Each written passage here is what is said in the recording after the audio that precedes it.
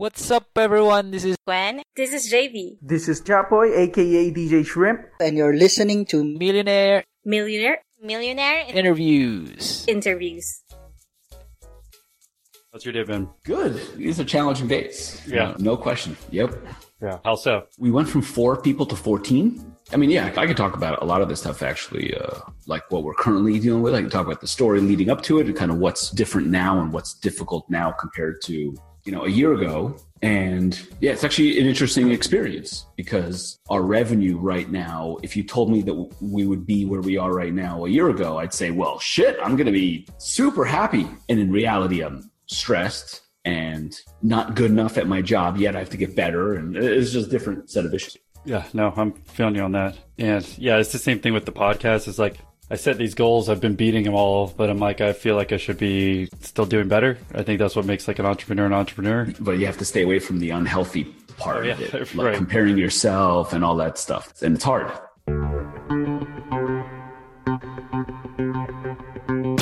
The lesson we learned in advertising is not to expect to be profitable right away. That was a good lesson in saying, well, here's how we need to improve it, but I'm not going to stop selling it.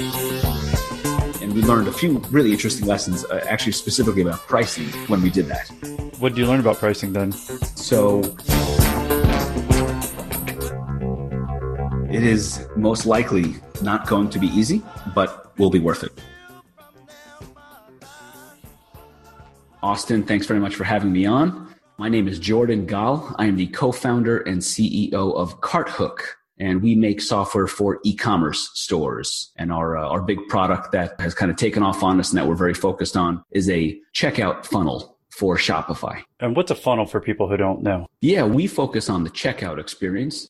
In our world, the checkout funnel is from the point in time that someone clicks buy. They've added something to the cart and then they hit buy or complete purchase, whatever the button says. But now they've gone into the checkout page where they start filling out forms. They fill out their name, their address, their payment information. And that's kind of where we take over. We provide a customizable one-page checkout, whereas the default Shopify checkout is 3 pages and not very customizable. And then what we do that's made us popular is we offer the ability to have post-purchase upsells in a funnel after the checkout page. So what post-purchase upsells are, customers tag their products, and then based on those tags, they can show after the purchase offers. So imagine this. When you buy something, normally you fill out the page, you put in your payment information, you hit buy, and then you see a thank you page. You see a confirmation that you've purchased. When using our product, the customer goes to the checkout page, fills out the forms, puts the payment info, and hits buy. But instead of seeing a thank you page next, they see an additional set of offers. And the beauty of that is that it does not interfere with the original purchase. And then you can also capitalize on the fact that you know what they just bought, so you know what to offer them. And then the best part is that they don't need to re-enter their payment info. In order to take the offer, they just hit one button. So this was popularized in the digital commerce world first, and we're kind of bringing it over into the physical product universe with Shopify. And I don't know if it's all right if I bring out competitors. I don't know if they are competitors, but I think I've heard ClickBank. Is that similar? I think what you have in mind is ClickFunnels. Yeah, so ClickFunnels really popularized this concept. And really what it does is it increases the average order value. And when you have a higher average order value, you can spend more on ads, you can push harder, you can implement strategies like upselling into a subscription. It opens up a world of possibilities. So what we're trying to do is we're trying to give merchants more control over their checkout process. So it's not like we're geniuses that are pioneering this concept, but what we're doing is we are handing control over to the merchant. And usually in the e-commerce platform context, you have very little control over the checkout process. You can customize the site, you can make it look good, there are themes, there are designers you can hire, but where we come in is at the most critical part of an e-commerce store, the point where people actually give you their money. We think people need more control over that. That's what we're doing. Was there a particular reason that you got into this line of work? Yeah, that's a longer story. I think, that's what we're here for this podcast to kind of get into. That goes back, I think, 8 years now. I ran an e-commerce business with my 2 brothers a long time ago, like 7-8 years ago. And it was 3 of us. My older brother was responsible for bringing traffic to the site. I was responsible for converting that traffic. And my younger brother was responsible for everything after the sale, email, customer service, and so on. I basically just stared at conversion optimization for an e-commerce business selling physical products for a year, and things went well. We went from like $200 the first month, and then $1,200, and then it went to like $4,000, 10, 20, 50, all the way up to like 75 grand a month. And then we sold the business. So that was my life, just optimizing an e-commerce store. And after selling the business, I wanted to get into software with a recurring subscription model. And can we talk before the software business, kind of just the things you learned? How long was that company in existence, and what did you learn while you were doing it? Start to finish, it was like 14 months. I learned, it was an education. I really didn't know what I was doing at first. I learned a number of things. The first was how to learn, how to identify, okay, I am deficient in this capacity. How do I get better? One of the most important things we did was first you read blog posts and you read some ebooks and you attend some webinars and you start to learn. Then it starts to dawn on you how little you know and how far you have to go, right? So it's like, okay, first step, it's going from ignorant incompetence to now you are conscious of your incompetence. So one level up. What we did then to accelerate was really important. So we set up the store in a way that we thought was going to be optimized. And then we hired a consultant. And Tim Ash, I think is the name. He runs a company called Site Tuners. I think they're still around today. They've always been really good. And first we got his book. I am not like a math and science guy, at least not since, middle school. And I didn't understand a word he was talking about. It was like the scientific approach to conversion optimization. But they did have a service where they would come in and talk to you about your site for an hour and record the conversation and send you the recording. It was $500. This is like 8 years ago. The site is probably making like $300 or $400 a month at this point. So it seemed like a crazy investment, but that accelerated our learning so much. So we talked to them for an hour. They just tore us apart on what we were doing wrong. And then we implemented their changes. And that's when things started to click. And what were some key things that they told you that you were doing wrong? Focus, meaning the visitor's focus. Like he called it the 10-foot test. I have a blog post on the CartHook blog actually about this exact thing. The 10-foot test being on any page of a website, you should, from about 10 feet away from the screen, you should know exactly where you're supposed to click. And if it's not clear, then you're confusing the visitor and you don't have a focus on your actual conversion point, on your call to action. So things like that, where things on the page don't compete with one another, the focus on benefits over features, the ability to use something like live chat to learn where your page is deficient. So live chat people see as like a sales tool, but really it's better as a learning tool. The questions people are asking you over live chat, if for every one question, there's another 10 people that aren't asking it. So they're indicators. So when someone says, hey, will this solar light reach my, rooftop, whatever it is, that's what we were selling, solar lighting products. That means that tells you what you need to put on the page in order to provide enough information for a visitor to make a buying decision. So we just started to combine the concept of colors and focus and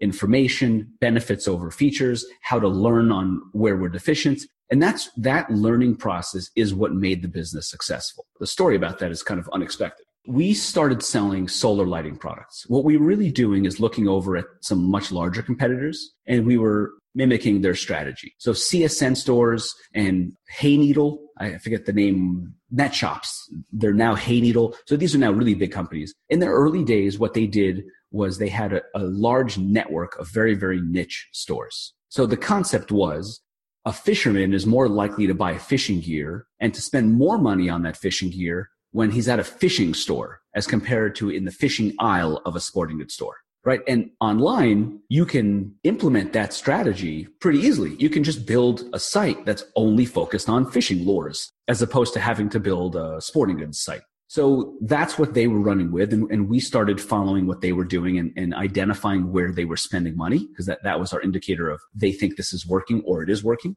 And so we identified a few similar niches and we launched our own little network of 4 different stores.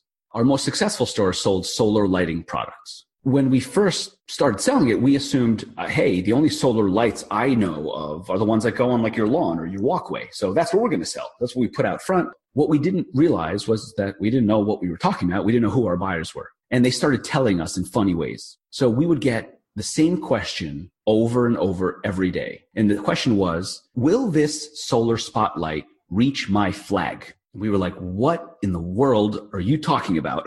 What flag? We heard this enough to actually start paying attention. What people wanted to do was to light up their American flag with a solar light. And I'm from New York. I don't know anything about a situation where there's like no streetlights. But this is a really big country. And there is a quirk, not a quirk. There's just a feature of like the standards for the American flag that at night you either bring it in or you light it up. You don't leave the American flag waving in the dark at night. I didn't know anything about this. But it turns out that some people have their flag very far away from their home or from electricity, and they need a solar powered light in order to do it. So they started asking us enough of these questions that we said, all right, clearly this is an opportunity. And that's when we started selling solar flag lights and creating a category page and building our copy toward that problem and that solution and going out finding manufacturers that had lights that were appropriate for it. And that's what made the business take off. So it's like all these little lessons are like, okay, here's how you optimize your site. Good. Then you need to actually listen to people and see what their problems are and what they're looking to solve. And then, don't be thick and sell what you want to sell what people are asking for. All these like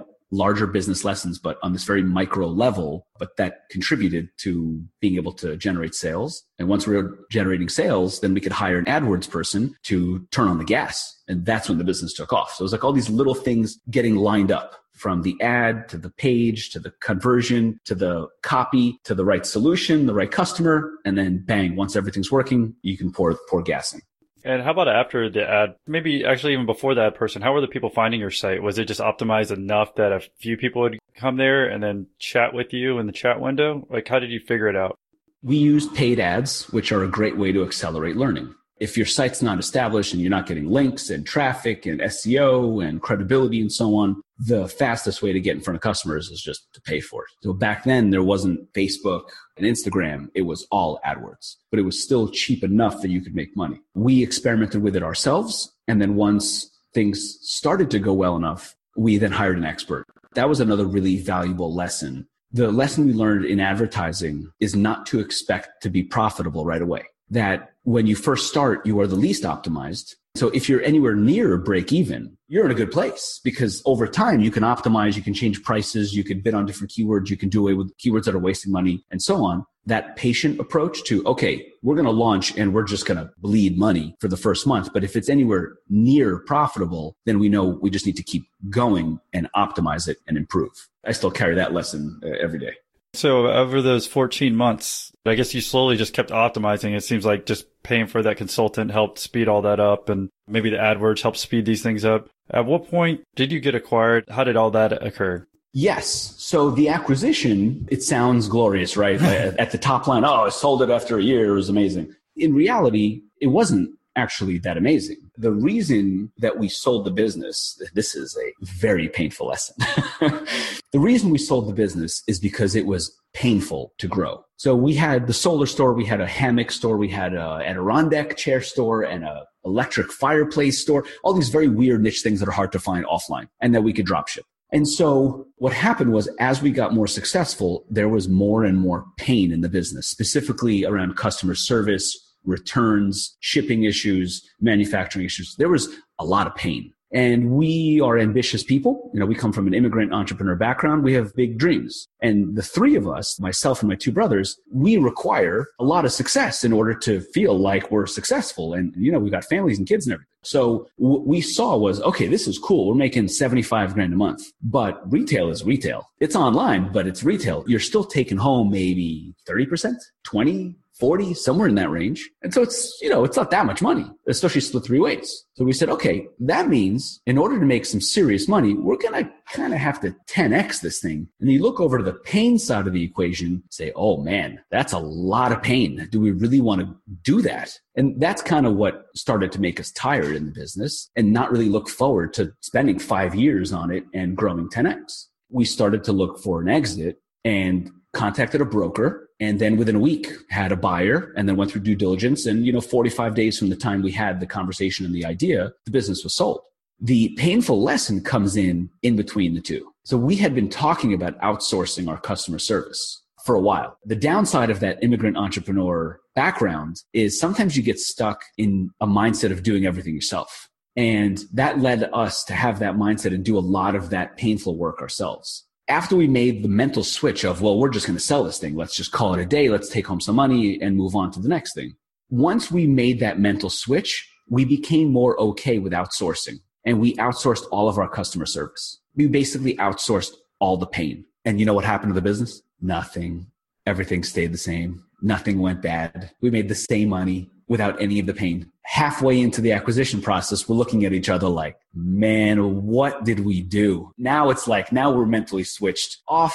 We've got a buyer. We've got money dangling in front of us. But man, what a painful lesson. We could have grown it for another year, outsourced a lot earlier, and made a lot more money. That hurt, and that's one of those things that sticks with you. So now any business I go into, it's with the mindset of, okay, maybe I do the painful part right now, but then I'm going to find someone else, not only to like, quote, take the pain away, but they're going to be better at it, and they're not going to approach it as it's pain. They're going to approach it as, this is my job. I'm a customer service professional, and I'm really good at it. So that hurt, but that's how the acquisition kind of unfolded with a broker and with some painful lessons. Yeah. And I guess about that point, it's like, hey, if you hate doing your own bookkeeping, you own your own company, there's bookkeepers who love being bookkeepers, right? So you should outsource that and not worry about doing that all the time. Because sometimes you think you have to go through all these painful things and that it's a requirement in order to have a company, and it's not.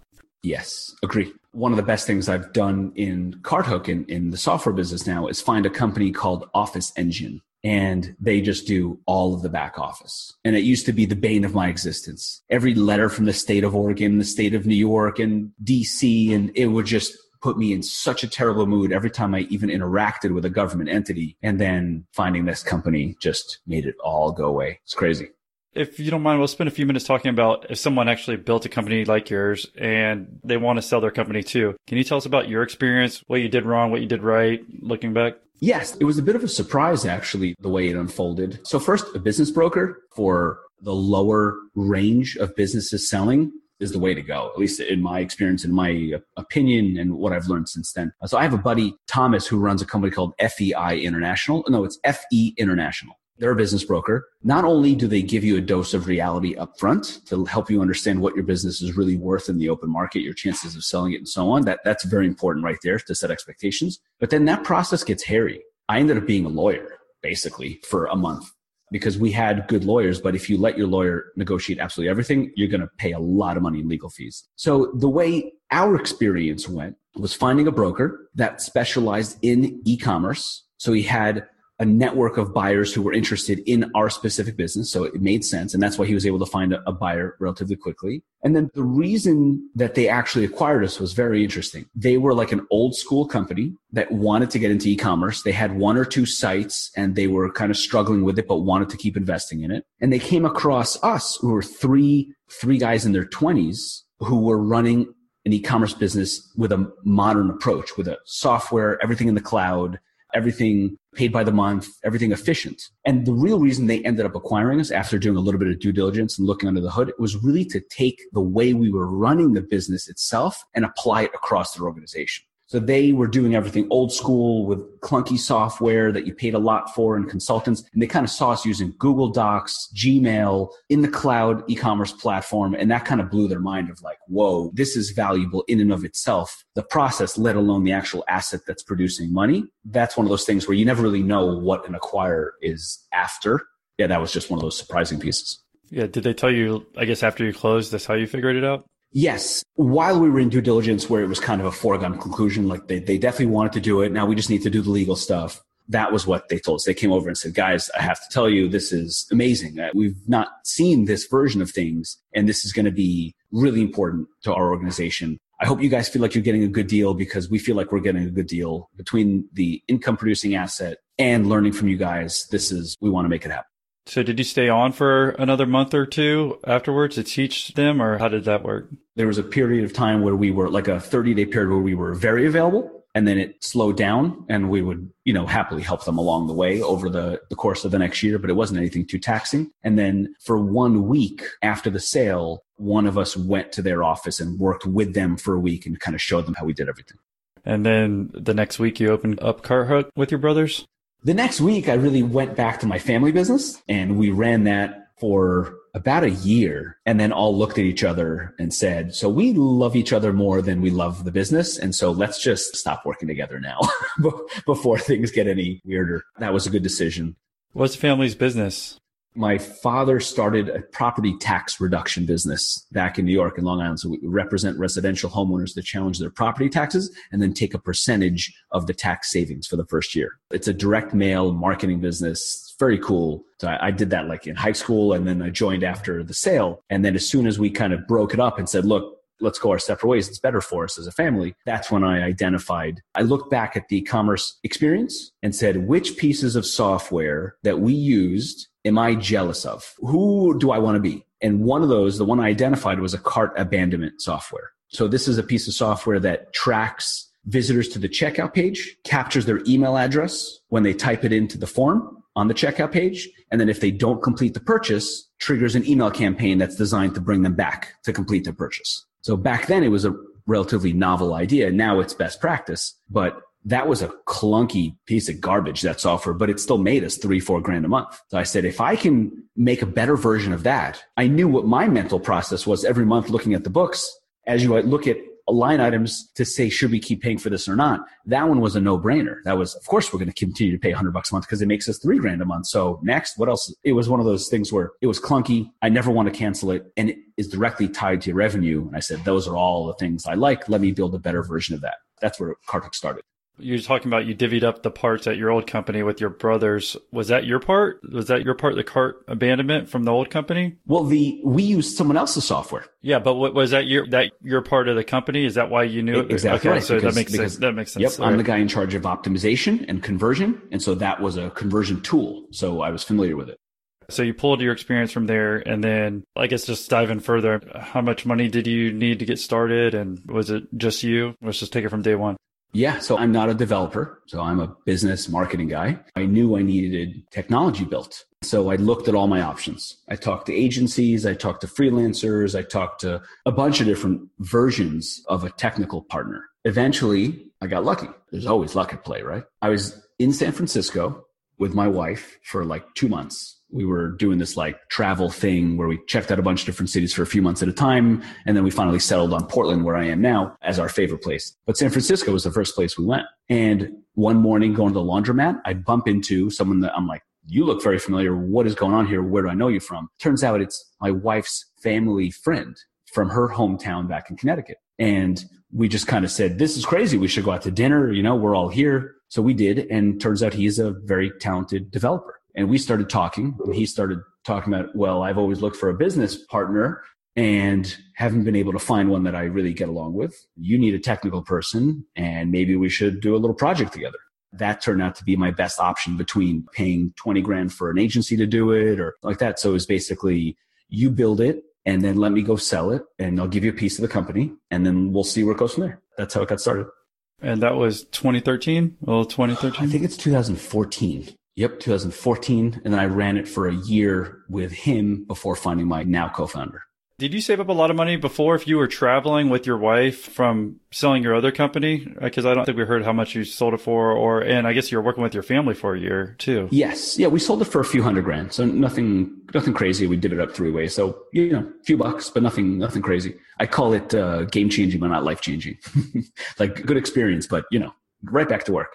And then the family business I had worked on, and the nature of that business is such that you do a bunch of work. You don't get paid really for a while later. So I basically had a year where I was getting paid for the work I had done a year prior. So between that and some consulting stuff and some little things, I was able to do that. And the truth is our living expenses in the Northeast were pretty high. So to go on the road between Airbnb and co-working spaces, it really wasn't that much of a difference. And that makes sense because I think a lot of people always think that, hey, it's going to cost too much for me to travel or do this or do that. But I mean, if you're smart about it, I mean, if you're not staying in the 5-star hotel and like looking at places that make sense, then you can really do anything for any price. You really can. I mean, we had an amazing time. We had a kid. We had a 1-year-old. We had our 2 dogs, and we would just find an Airbnb. And when you book Airbnb, especially back then, for a full month, it's a lot cheaper. So we put all our stuff in storage and we just set out. We did San Francisco, Berlin, Denver, Seattle, Portland, Miami, and then made a choice. And was that the plan all along that you do all those and then figure it out? Yes. Or was it you just kind of going month to month to figure out you're going to stop when you wanted? No, our plan was to find a place to move permanently. So that's why we put our stuff in storage, like in one of those like pack rat things that could be shipped to us anywhere. So we just weren't sure. And we thought at worst, what's the worst that happens? We just go back to Connecticut. No big deal. Yeah, I didn't know if you list of your top 6. These are for sure our top 6. We're going to do exactly 1 month in each one, and then we'll just decide. It was mostly planned out with a bunch of wiggle room, but you have to plan ahead of time, especially with a kid. You can't stay in a bad neighborhood. You kind of have to think it through to a degree. Makes sense. And then, well, let's talk about how you're able to start CartHook. How much did it cost to get this thing started and take it from day one? So I was fortunate enough not to have to pay anything for the initial development. I put up the funds for company creation and when we needed designers and some other stuff. So maybe a few grand, I don't know, 5 to 10 grand for getting everything set up and ready and put some money in the bank account and so on. And then it was basically handed over to me after 2.5 months and said, okay, the product is good enough to go sell. At that point in time, I did cold outreach. I went to Built With, which is a service, a website that's a service that provides you lists of websites that use specific technologies. So we only built one integration for the Volusion platform, which is what I used to run my e-commerce site on. So I figured I could speak, one-to-one with those people. And I got a list of called 30,000 websites that use Volusion. I would then rank them to see what was like currently ranked by Quantcast or Alexa, some type of indicator that they were worthwhile to pursue.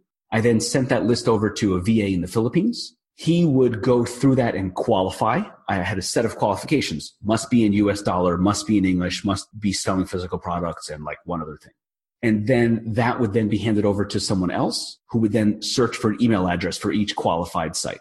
I would then take that batch of emails and load it up into, SalesLoft. That was the name of the software. And then I would blast out, 30, 40 emails every single day with a sequence of, hey, this is what I'm doing. This is what I'm offering. Do you want to talk?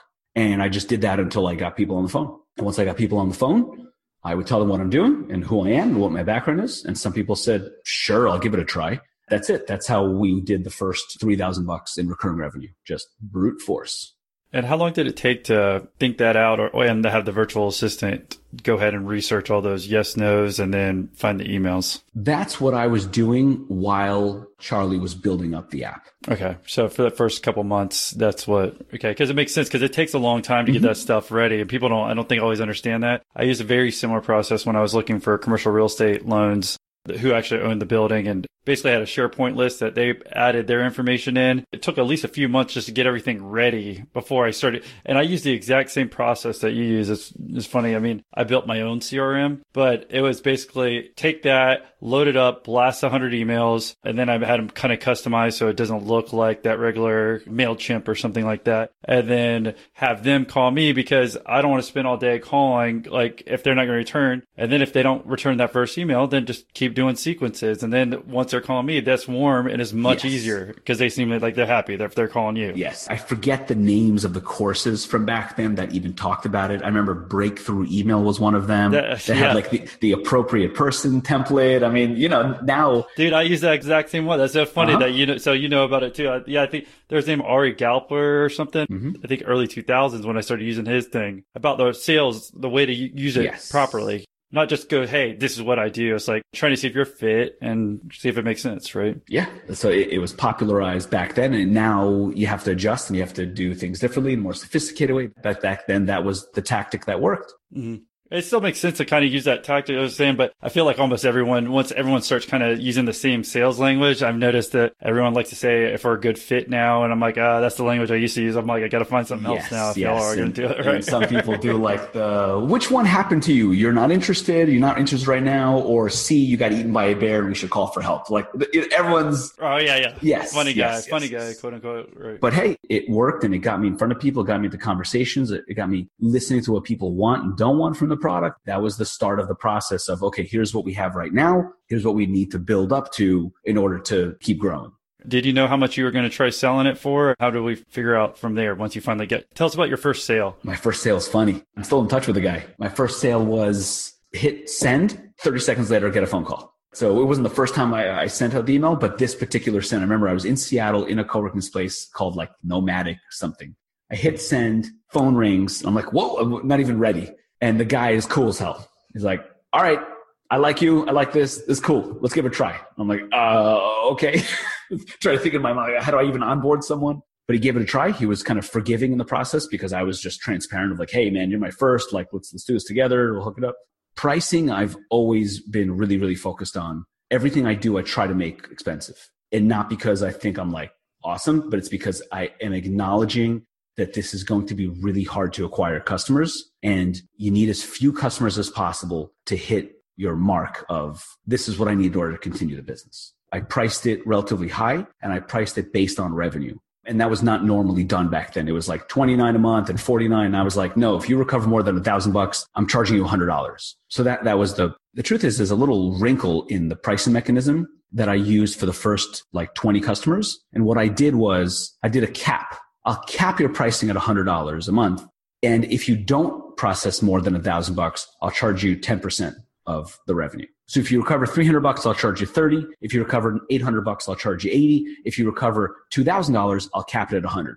And what that did, that made it a no-brainer. So everyone was like, well, how can I say no to that? And that was the whole point. I just needed some proof. I needed some people saying, yes, I'm willing to pay for it. We then switched that to flat pricing because that's not healthy for the business, but it got things rolling. Healthy for your business or healthy for their business? Having that variable pricing was not healthy for us. We needed consistency. But that, I saw that as like phase two. Like, first, let me see if I can get 10 people to say yes and actually give me their credit card. And that was the first test to pass before trying to say, how do I get to $5,000 a month? Getting those customers, what were you learning? Was there any hiccups in the software? And I guess, just walk me through after the first couple sales, what you were learning. We learned a ton. We learned about what people wanted. We learned about where our limitations were on what we were willing to do versus not. I always like to talk about this with other entrepreneurs, that there's always the reality and then there's your perception. And one of the best points of reality is people currently paying you for what you currently have. Because that tells you that the truth is you don't actually need anything new to make more sales. You're conjuring in your head that you need this feature and this integration, you need to be better, you need to be as good as the competition. But if there are people paying you right now for what you currently have, then anything else is an excuse other than going out and selling. Like, yes, you need to improve your product, but don't tell me that you can't add any more revenue because there are already people paying you for what you have. That was a good lesson in saying, well, here's how we need to improve it, but I'm not going to stop selling. Just sell, and learn and improve along the way. The first big painful lesson that forced us to adjust was we had Volusion integration and we're selling to them successfully with that cold email outreach. Then we said, ooh, this is working. This is so exciting. Look at all these other platforms where this is going to be amazing. It's going to be easy to get to that first 10K month. The second we moved off of Volusion and tried the same cold outreach tactic to Magento stores, totally flat, nothing. And that's because Magento stores are bigger companies. And so Volusion, you email the, support at website.com and the owner is reading it and the owner is responding. When you do the same thing for a Magento store, a gatekeeper is reading it, not the owner, not the decision maker. And you can't get to the decision maker without more. So that forced us to adjust our sales strategy. That put us into a position to find the sales strategy that would help us take off to the next level. And that was integrations. What do you mean by integrations? Okay, so... And 1 second, if you don't mind. Sure. I'm going to say, dude, what I felt the exact same way when I was finding commercial real estate clients is that if I was calling or, emailing company, even though it might be his personal email address that we found, it might be a company that owns 100 plus properties. If that's the case, I'm never getting email back or a call back. But if it's a guy who might own 5 to 10 properties, I know that's my golden. That's who I'm looking for because that guy's going to respond right back to me. Yeah, it's definitely different based on who your customer, even though you think it might work just the same. It's that little bit of difference can make a big difference. Right. And not to be discouraged by a campaign failing, that doesn't mean the next campaign won't work if you make a little bit of an adjustment. So you're thinking when this happened, you're like, I need to focus on integrations at that point? Or is it just kind of, you found that out by luck? We kind of stumbled into it. Well, we were open to additional channels. We said, okay, the cold outreach direct sales is cool. Got us our first $3,000 a month. Now what's going to take us to the next step? And if direct outreach isn't it, then let's be on the lookout for other things. What happened was we started getting emails from merchants using other e-commerce platforms saying, hey, can you do an integration with XYZ platform? Because I would love to use your software. I heard good things about it. And if you do an integration, then I'll use it. So we'd say, okay. And then we would do another integration. And eventually what dawned on us that the right approach wasn't just to do an integration, but it would be to partner with the platform itself. So There's a platform out there for subscription businesses called Cratejoy. When we first bumped up against them and people started asking us for integration, they were a startup also. Now they're like more established. They're doing really well. But when we talked to them, it was like 5 people. So we had a few of their customers come to us asking us for an integration. We then took that credibility of someone that currently uses their platform and we brought that to them and said, hey, your customers want what we're doing. Why don't we do an integration and then you can announce it to the rest of your customers? And they said, actually, what we'd really like to do, because everybody keeps asking us to do it and we don't want to build it because we know it's complicated, is we would just like to offer you as a built-in integration into our platform. And that's when it hit. We said, okay, so we're going to build it in such a way that it's built into your platform. Every time someone creates an account on Cratejoy, they're already going to have a CartHook integration done. All they're going to have to do is copy and paste their CartHook ID number and they're done. So we did a deeper integration. And not only that, but they built us into their dashboard. So when someone logs into their Cratejoy account, one of the options is set up your CartHook abandoned cart campaign. And that created a flywheel. That created you do an integration, you do work for a few weeks, and then boom, 3, 4, 5 customers every single day. As they were taking off, they were just sending us customers. So that's what dawned on us. Okay, we need to do more integrations like that. Then we would approach platforms in a different way, saying, people want it. Here are a few examples of customers of yours that want to use it. Here's what's worked with Cratejoy. You get value this way, we get value that way. And that's how we built up to the next level.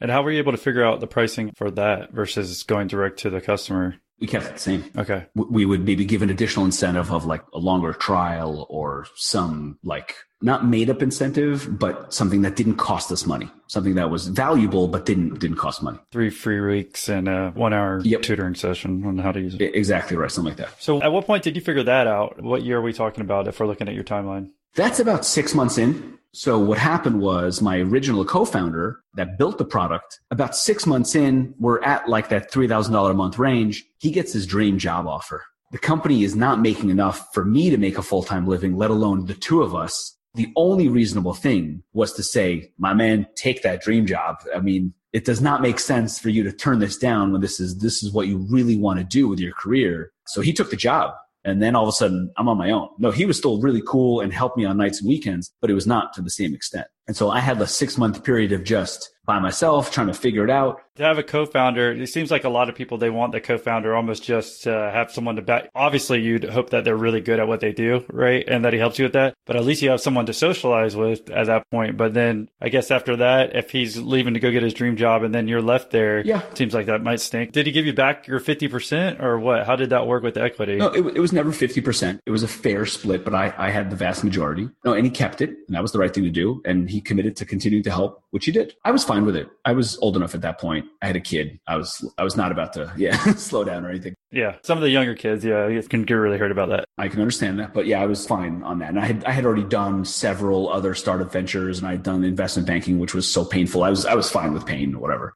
Okay. So those 6 months, I got it to like $5,000 a month. And I really didn't know what to do with it. I didn't know, is this like what I'm going to do full time?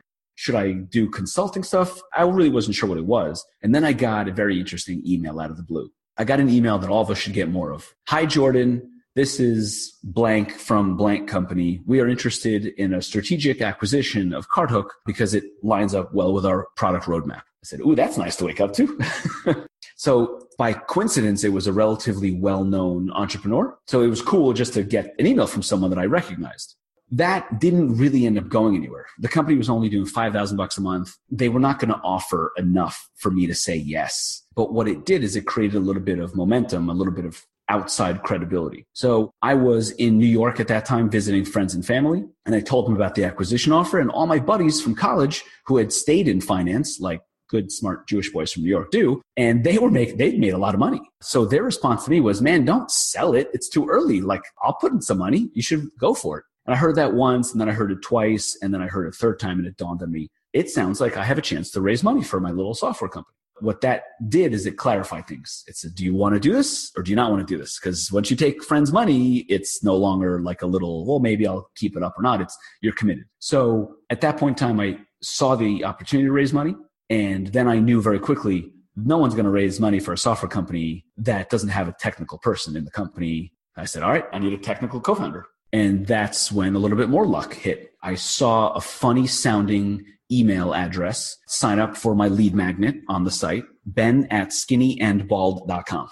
I said, all right, who is this guy? So I check him out. His name is Ben Fisher. Obviously, he's my current co-founder now, but I didn't know who he was. I checked him out. He'd done some impressive stuff. So I got him on the phone and we had a little courtship. And I basically told him, look, I've got some friends who are willing to put money in. If you want to join me, maybe you bring money from your network and, we give it a go. We tested things out for a month working together and then decided that, yes, in fact, we did want to get married and be co-founders and raise money together. That's kind of what started this version of CartHook, the more serious approach to it. That was 2.5 years ago. Then it's just the two of you at that point before you raised the money? Correct. Okay. And then you raised the money, and then can you tell us how that's changed as much as you can within the last couple of years? Sure. It changes everything, but it doesn't change the business fundamentals. It needs to be a profitable company. All investment does is it gives you a little more breathing room and some more people to either ask for advice and also to put pressure on yourself because you're now being watched in public, which my tendency is to sit around and sleep. That's what I would like to do naturally. So any outside influence and outside pressure is good for me. So that really, really helped. It felt like performing in public. You said investor updates and people are keeping up to it. And all of a sudden you just have a lot more pressure. And personally, at least that I do better with that. So we raised a little round, just friends and family. Our approach was always to thread the needle between getting funding, but not getting institutional money, because institutional money takes away your optionality, right? There's only one thing to do with institutional money, which is to either raise additional institutional money or sell for a very big number, or you failed.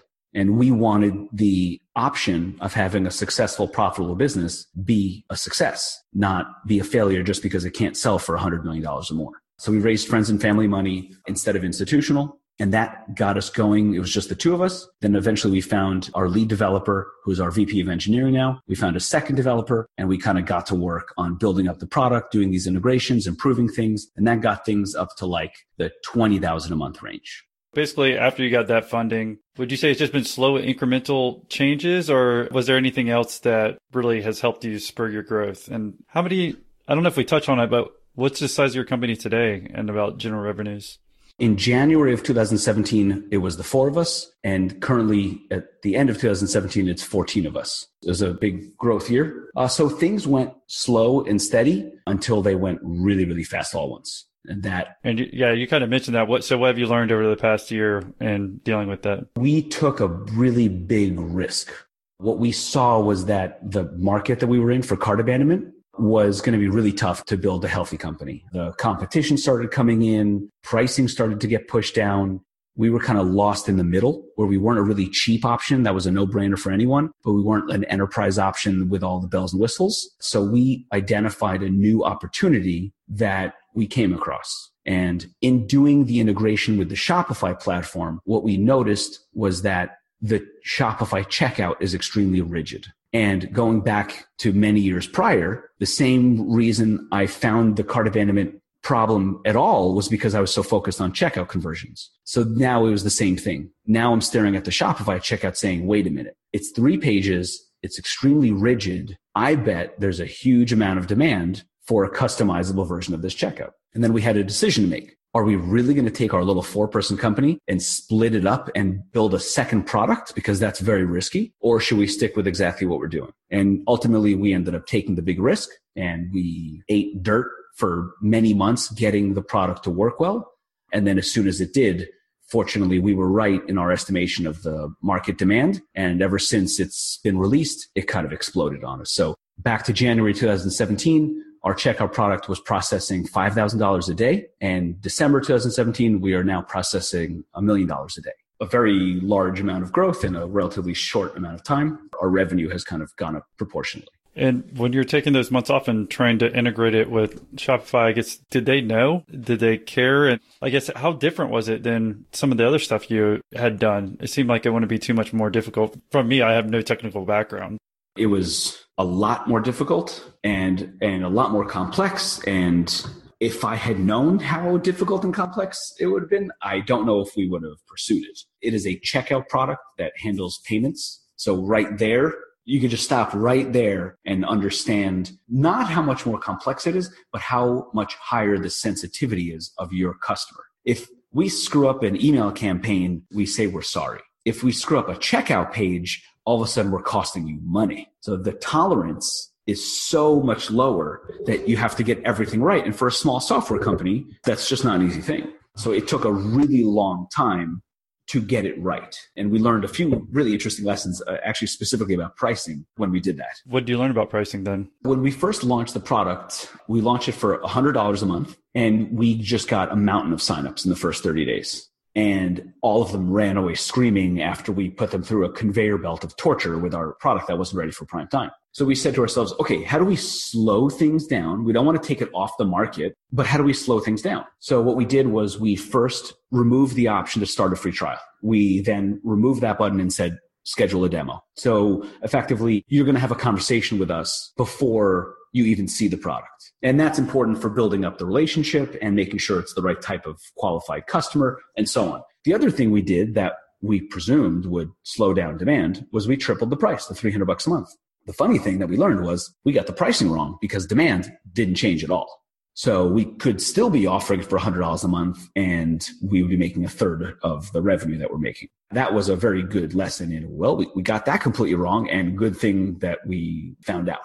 So now is it $300 a month? Now it starts at $300 a month, and we have customers paying us, from that all the way to several $1,000s a month. And hiring all these people, do you have any suggestions or thoughts for someone who's maybe going to experience rapid growth on what to do and how to do it properly? I just recently read an article that articulated it very well in this environment when you start off with just one or two people. The general concept was, as CEO, your job is to identify what the most important role in the business is. So, right, what we talked about back in 2014, 15, it was sales. If you don't get sales, the business is dead. Therefore, I should be working on sales. But as soon as that function gets going, you should hire someone better than you at it, give them the reins, and then look around and say, okay, what's the next most important thing in the business? Oh, right now it's product. Let me go over to product. And then keep moving off of things that way. So that's what we've done over the past year. When it was just the four of us, I was on sales and support and marketing. And so the first thing I needed to do was hire someone in support that was better than me at it, make sure that our customers were happy and taken care of. And then I got to move over to sales. And once that started going, then I moved over to marketing.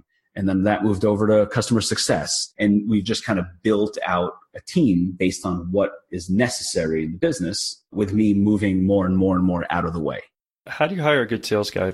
Sales is one of those things that we've left out because we thought that marketing was more important for us than sales for right now. So right now I still do the sales. When it's a bigger customer, it still goes up to me. But right now the success and failure of the business is not dependent on sales. It's much more dependent on marketing, support, success, and then obviously technology and product. For someone who doesn't know, how do you kind of define the differences between like the marketing versus sales? I guess I understand in general terms, but I'm just trying to understand how you think about it in your head. What's considered quote unquote marketing and what's considered sales? Yeah, well, one of the things I've learned over the past year that I'm not nearly as awesome as I thought I was, and I know not nearly as much as I need to know.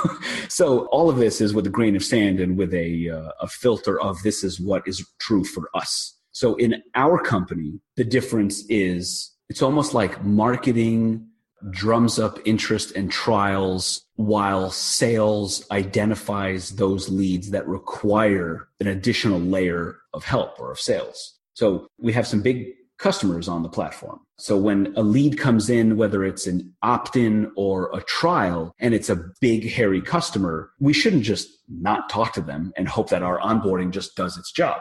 A salesperson should reach out to them and say, hi, this is who I am. Let's jump on a call. So that's when we see sales as taking over. But marketing it's what's drumming up that larger pool of interest. So some people come in, sign up, pay us. We never talk to them. Other people, they kind of knock on our door and say, hi, we are special and we would like a conversation with your team and our team and so on. And that's the sales function. And then it gets weird because there's a success function that does a lot of sales-like stuff, but it's after the trial. So I think each company needs to define the roles themselves. There's a general kind of approach to it, but we're still figuring out exactly where our lines are, where the blurry points are, where the handoffs happen. And how do you keep track of all that information for your company? It's one of the more challenging things. Mm-hmm. We have our database of customers, but in order to pull valuable information from it, we have a variety of systems and we try to minimize the number of different tools that we use. Yeah, I'll say that's the number one thing, because there's tools that can do everything, but then it's just like, man, you could have 50 different tools and then you guys don't even feel like touching any of them. Yes. Yeah, it's tough. What we currently have, I'll start off at the top of the funnel and work our way down. At the top of the funnel, right, let's just say we do Facebook ads and webinars and some content. So that filters into people who sign up for, let's say, our email service. We use Drip. So there's a bunch of information in there, and we have a bunch of tags that are based on things in the database and so on, a repository of data in Drip. Then when they sign up for a trial, we have our internal database, and we've built out some internal tools that make it easier for our team to identify who these people are, what their history is, how much money they've processed, how much money they pay us, make it easy to change their Stripe plan from a dashboard instead of logging into Stripe. So we have like our own internal dashboard and internal tool. Then we have Pipedrive for our CRM to make sure that these VIP customers, we don't lose track, that we keep an eye on them. And I think we might be moving over to Insightly on the CRM front. Then we have something called Sales Machine for our customer success that helps us identify key metrics and then identify changes over time in those key metrics for each account. That gives us warnings of when an account is in a healthy position or a poor health position. And when certain things happen, it triggers tasks for our success team to say, this person has gone down in revenue processed for more than 2 weeks in a row, give them a call or send them this email template. So Sales Engine handles like that customer success function. And then we use Intercom for certain things in communication that's inside the app. We use Front for our customer support. And Front is this amazing software that creates like a presentation layer on these different communication channels. So it's just one tool, but it handles everything from tweets to Facebook mentions to emails to chats on the website. And the customer support people see it all as one tool, as one consistent way to do things with one ticketing system. That's been a huge, huge help. Yeah, so it's like this amalgamation of a bunch of different tools. Yeah, it's tough to coordinate. So since you're the optimization guy, did you come up with all these processes to do that and come up with the ideas to hook them up? Because again, who knows? You might have named at least 8 tools right there, right? It's a lot of it is as needed. My co-founder, Ben, is the tools guy. He knows every tool and, is like a religious product hunt, wake up and do the davening to the product hunt gods. So he's just much more familiar. He's also a hacker that can put these things together to trigger things. Yeah, he's much more technical on that front. The real value I'm adding is making sure that everyone gets paid. That's really my highest order, that there's enough money in the bank always for people to get paid. And then it's identifying what the market wants. That's it. That's the value. That and partnerships and some sales and that sort of thing. But as long as we're building stuff that the market wants, things go in the right direction. And thank you for sharing all those tools, because sometimes we just talk about the story and not these actual things that can actually help somebody in their business. So really appreciate that. Looking back, is there one thing you want to leave all of our listeners with? Hopefully entrepreneurs starting their own business or thinking about it. What's the last word you want to leave with them? It is most likely not going to be easy, but will be worth it.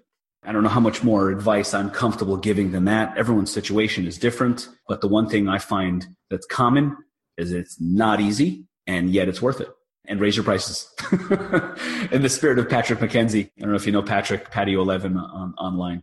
That's his mantra. Raise your prices, raise your prices. And that one underlying foundational fact is directly related to all the success and runway and the ability to hire people. You got to charge. And if you're building something that people won't pay for, then maybe you shouldn't be building something that people won't pay a lot of money for. Good last words. If someone wanted to say thank you for doing the interview, what's the best way for them to reach out and say thanks? Sure. I'm at Jordan Gal on Twitter and just Jordan at carthook.com to say hi. And I'm in Portland, Oregon, in case there's anyone out there. That's a great community of entrepreneurs here in Portland that are very open, very easy to get in touch with people. Yeah, so anyone wants to say hi, feel free.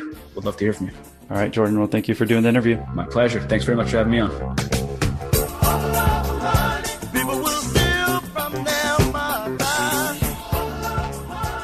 If you're looking for other tech-based interviews, then consider episode 60 with Cam Duty, episode 55 with Thorne Rodriguez, or episode 50 with Max and Pedro from Winding Tree.